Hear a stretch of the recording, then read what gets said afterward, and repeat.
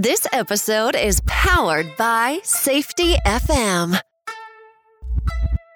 Welcome to the OSHA Compliance Help Show. This is your host, Sheldon Primus. This is the show where I teach you the business of being a safety consultant.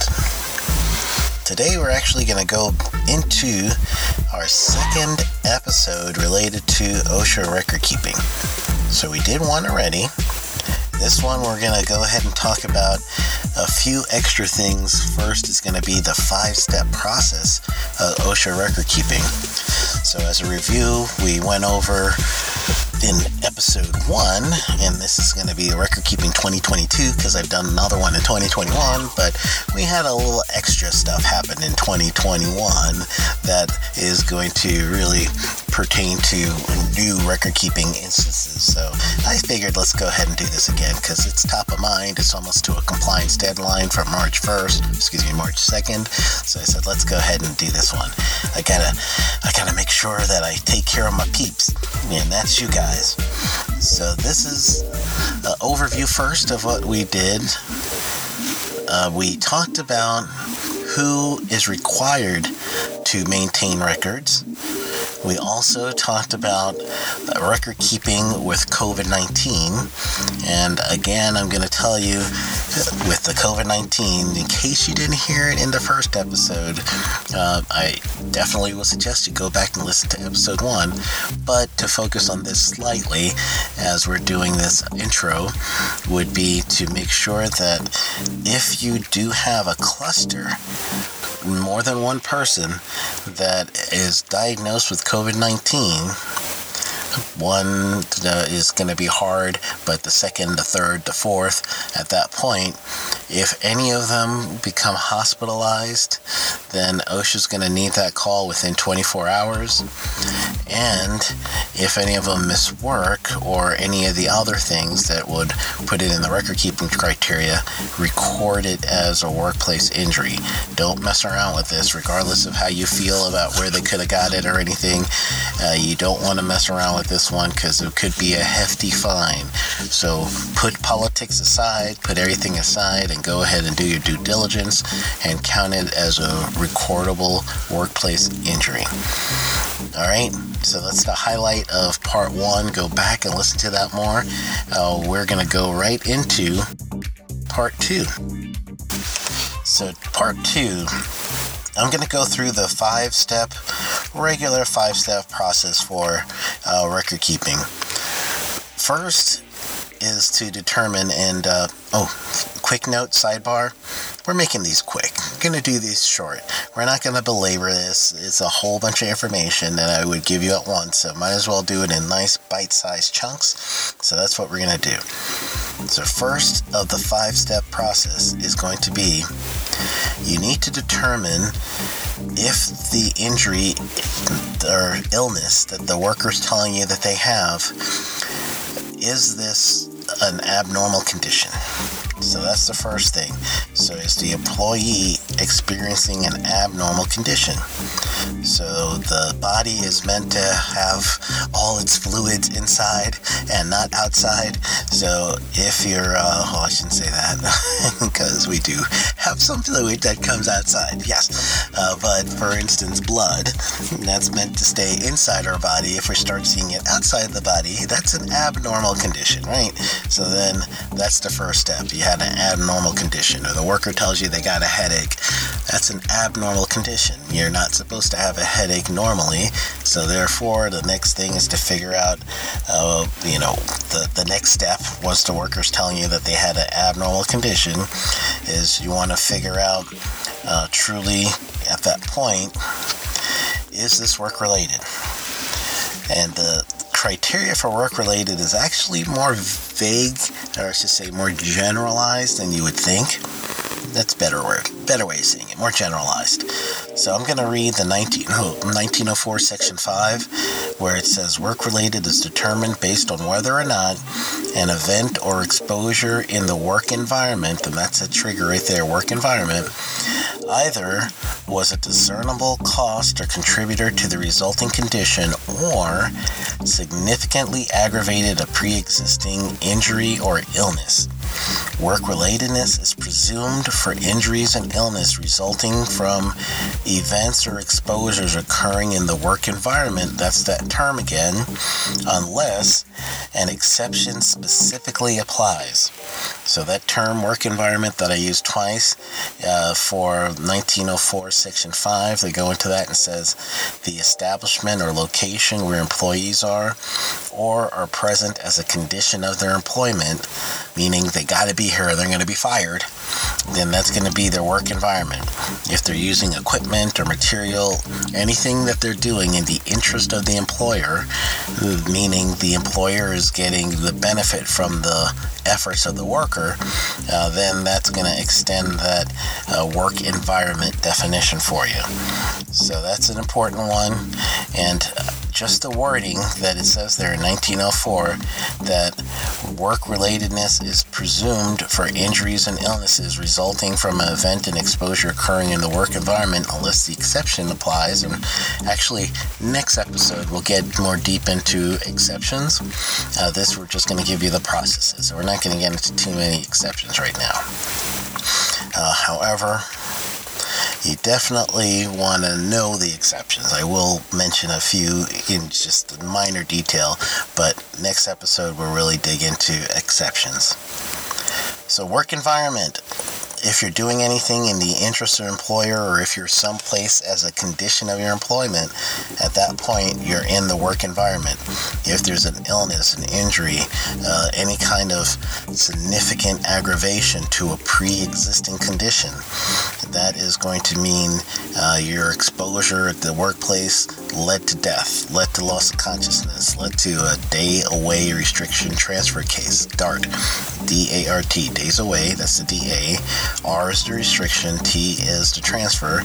If the worker now has a DART instance, then that is going to be a significant aggravation to a pre-existing condition, or if they need medical treatment. So they may have, let's say, asthma, and they're doing some work outside, and the inhaler, they can't get enough of that inhaler, it's still not working. And now in the work environment, this has happened. That would be a significant aggravation, especially if that event goes to a day away, a restriction, or a transfer, or medical treatment. Loss of consciousness, yeah, you got to put that in as well. So those are some of the things that you're going to be thinking of for significant aggravation to a pre-existing condition. So you got to make sure that you record those things. So that's in that step. If you are at work as a member of the public, that doesn't count as being in the work environment. And then there's a bunch of exceptions related to that, and we're going to do the exceptions in the next episode. So we'll keep going on the recordability side. If there is a work injury or work-related injury, if, let's say you're traveling, let's say it this way, if you're traveling and you have a work-related injury, this occurs while the employee is engaged in a work activity in the interest of the employer's interest. It meets the conditions of work-relatedness while checked into the hotel, motel, or temporary residence. But it has to be an injury or illness that's taking place inside of the work environment, which now would extend to the hotel, but the task of the person is doing is in the interest of the employer. That's the key. That's the phrase you're going to hear. It's the phrase of the day. If we're drinkers, then I'm sure it's time to do one of those drinking games with interest of the employer, because you're going to hear that a few times in this short episode. Work-relatedness, if you're at home, this one, it is possible for you to say that the work injury happened at your house, especially now that there's a lot of people that are, if you have the opportunity to work at home, then you now extend the work environment to the home, but you must prove that there's a two-part to this condition. It's work-related if, and I'm going to read this from 1904 5B7, and how would you say that is Section 5, Paragraph B, subparagraph 7. So work-related, if the accident occurred while the employee is performing work for pay or compensation in the home or traveling. And, so this is a two-parter, the work is directly related to the job performance rather than the general home environment. So it's something that you're doing in the interest of the employer, that's the job environment. But the injury can't come because you fell down the stairs because the kids' toys are on the ground and you didn't pick them up, even though you had to go up and down the stairs to get to your home office and back. No, that's not it. That's not what we're talking about here. So as long as the general home environment is in good condition and the incident was directly related to your job performance, doing something in the interest of the employer, and you're working at that time, so you're doing some sort of work, that's going to be pretty much your hours. Since your hours are going to be flexible, you're doing some work for the employer at that time, then that would become a work-related issue. So that one does count. So there's a couple of nuances there, right? You just want to figure out, first, is the employee experiencing an injury or illness? Second, is this work-related? Third step or third condition you're looking for is this a new case or an old case? If it's a new case, that means it's a new part of the body that was injured or a new type of illness.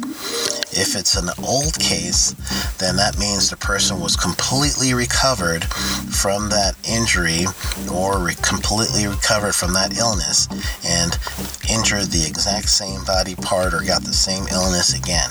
Then that's going to be a new case that time. How you know this is going to be through your doctor. When the doctor gives the clearance, that clearance for them to come back, the medical release, is going to be where you're thinking of, if this happens again, new case. If the person did not get that medical release and they go back to work and somehow they're working where they're supposed to be, or they re-injure the same body part, then that's an existing case and you just update the records.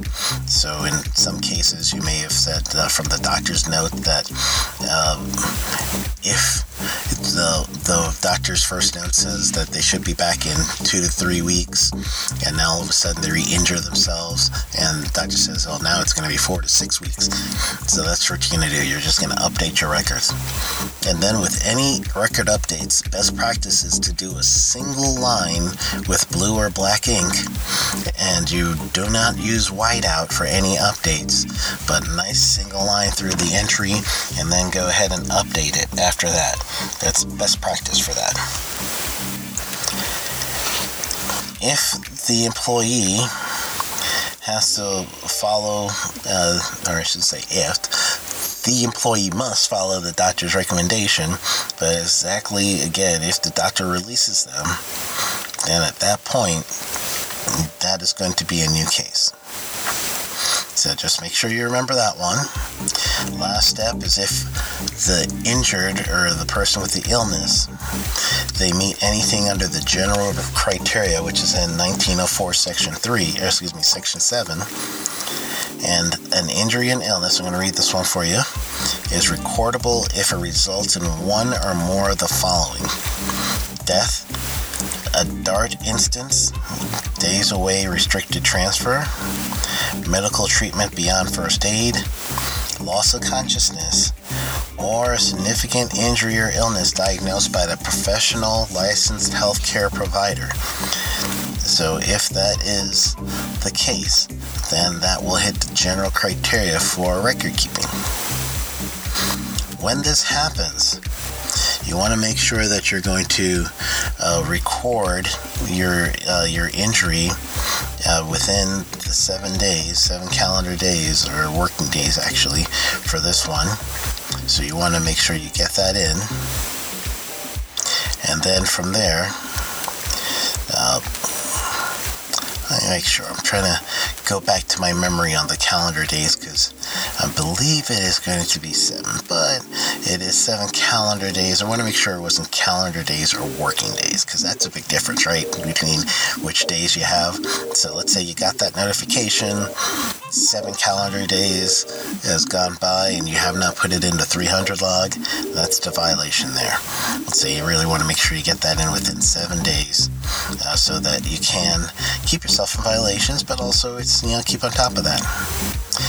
If you do have a worker who is going to need a day away, a restriction, or a transfer, when that happens, you're counting not the day of the incident, but the next day.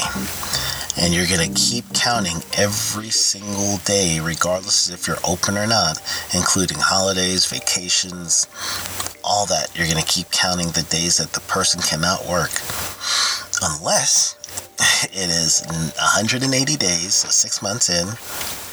You can stop your count if a worker leaves the place of employment. But other than that, you want to make sure that you're going to keep counting, or when, of course, the doctor gets them, give them a release.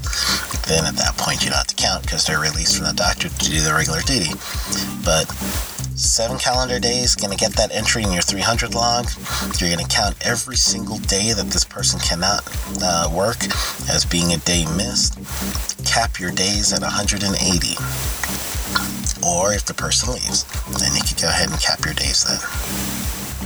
Same thing with transfers, same thing with restrictions. So you want to make sure, again, it's not the day of the incident, it's the following day. That's what you want to make sure that you're gonna do. First aid is not recordable, but medical treatment is. So you want to make sure that you are definitely attuned to first aid versus medical treatment. There's a lot of nuances to first aid. If you're using non-prescription medicine at prescription strength, then that's medical treatment. But if it's non-prescription medication at non-prescription strength, that's first aid. If the person's getting a tetanus shot, that's first aid. Any wound covering, including liquid bandages, is going to be first aid. Once you start using the zip stitch, where you start working, I believe the zip stitch is a product name, but I'm not too sure what the actual thing that they're doing, but basically it's an advanced bonding technique that you use with it's basically, I want to say, like, the words are failing me at this point. I got the image in my mind. Zip ties. There we go. That's what we're using.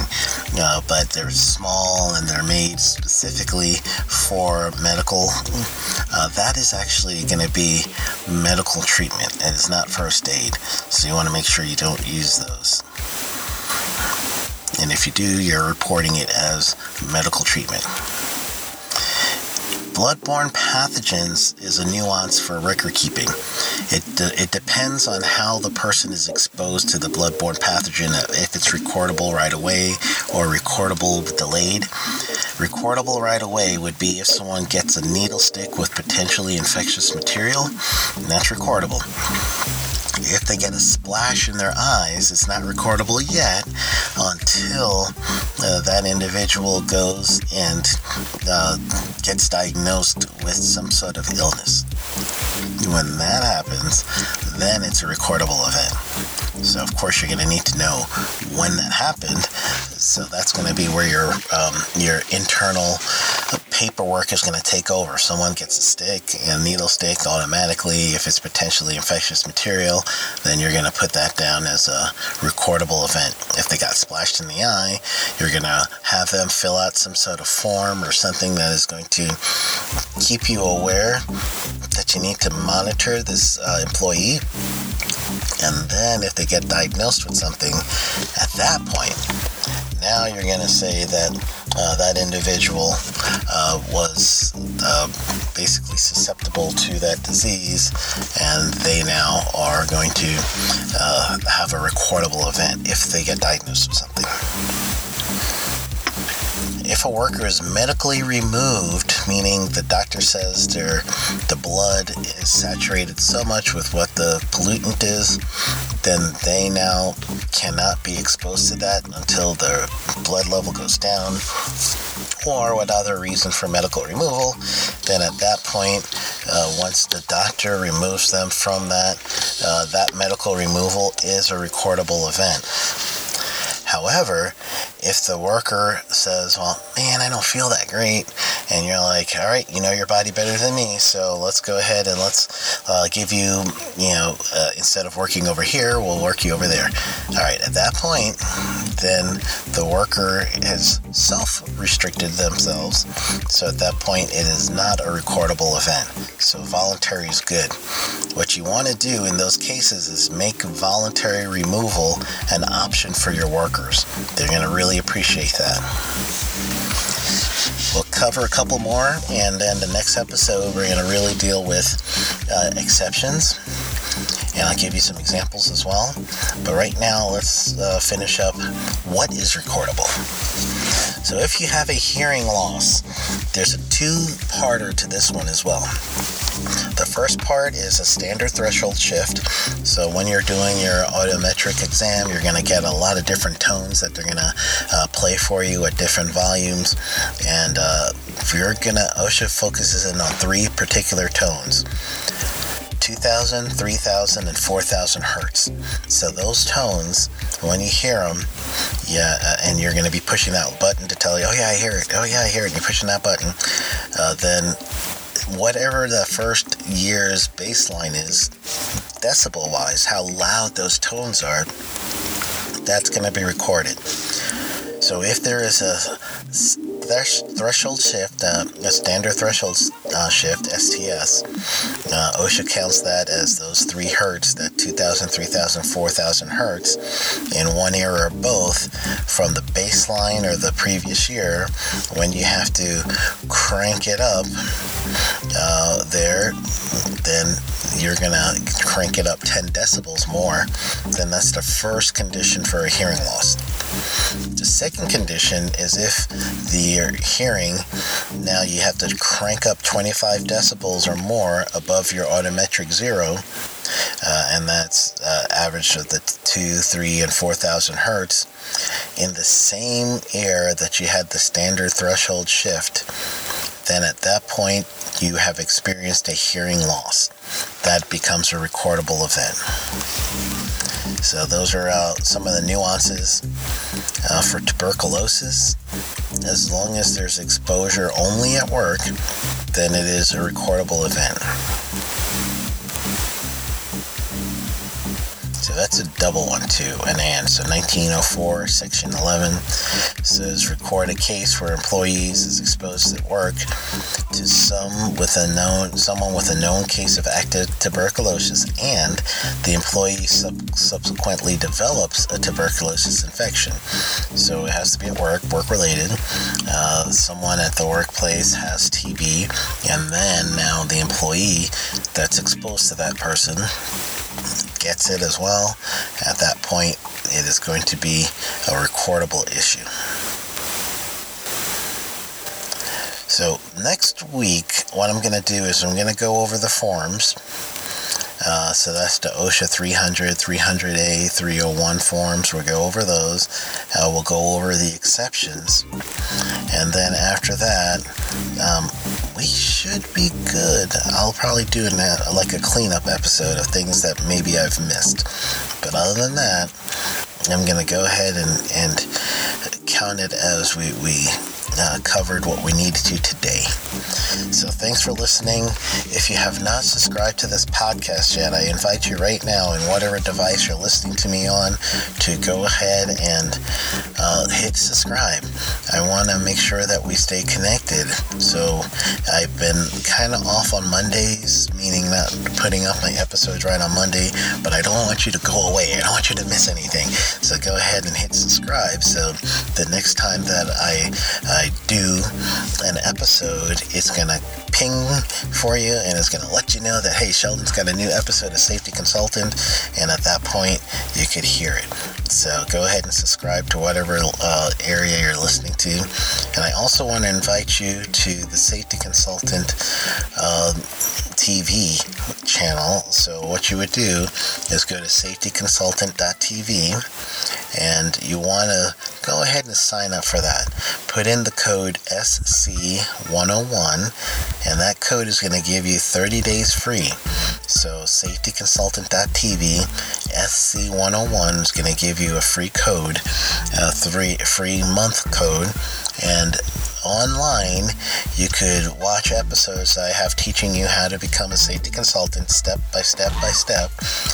You'll also have a chance to see how to do written programs for your clients, and not only how to do that, but you will get templates if you watch this online, and then you could download the templates and use it for your business starting as soon as you sign up. There's also playlists in there for mindfulness for success and other playlists in there. I got a just for fun playlist. There's plenty of playlists that you can see on safetyconsultant.tv. However, the real benefit to this is you could take this channel wherever you go. So wherever you are, you're going to take this channel with you, with Safety Consultant TV, and that's going to be on your Apple TV. It's going to be pretty much anywhere that you listen to or you watch things, such as Roku and all the other ones, your Fire Stick, all that. So that's an additional benefit. So go to safetyconsultant.tv, sign up online, check it out online if you want as well, but you want to make sure that it's also on your devices. So if you want to get online and mess with the computer, but you want to spend a little time learning about some safety related material or even starting your own business, then go ahead, you can kick back and get off the Netflix and switch over to the Safety Consultant TV and learn a little bit more. All right, so with that, thank you so much for listening to episode 2 of OSHA Record Keeping 2022. Go get 'em. This episode has been powered by Safety FM. The views and opinions expressed on this podcast or broadcast are those of the host and its guest and do not necessarily reflect the official policy or position of the company. Examples of analysis discussed within the past hour are only examples. They should not be utilized in the real world as the only solution available, as they are based on very limited and dated open source information. Assumptions made within this analysis are not reflective of the position of the company.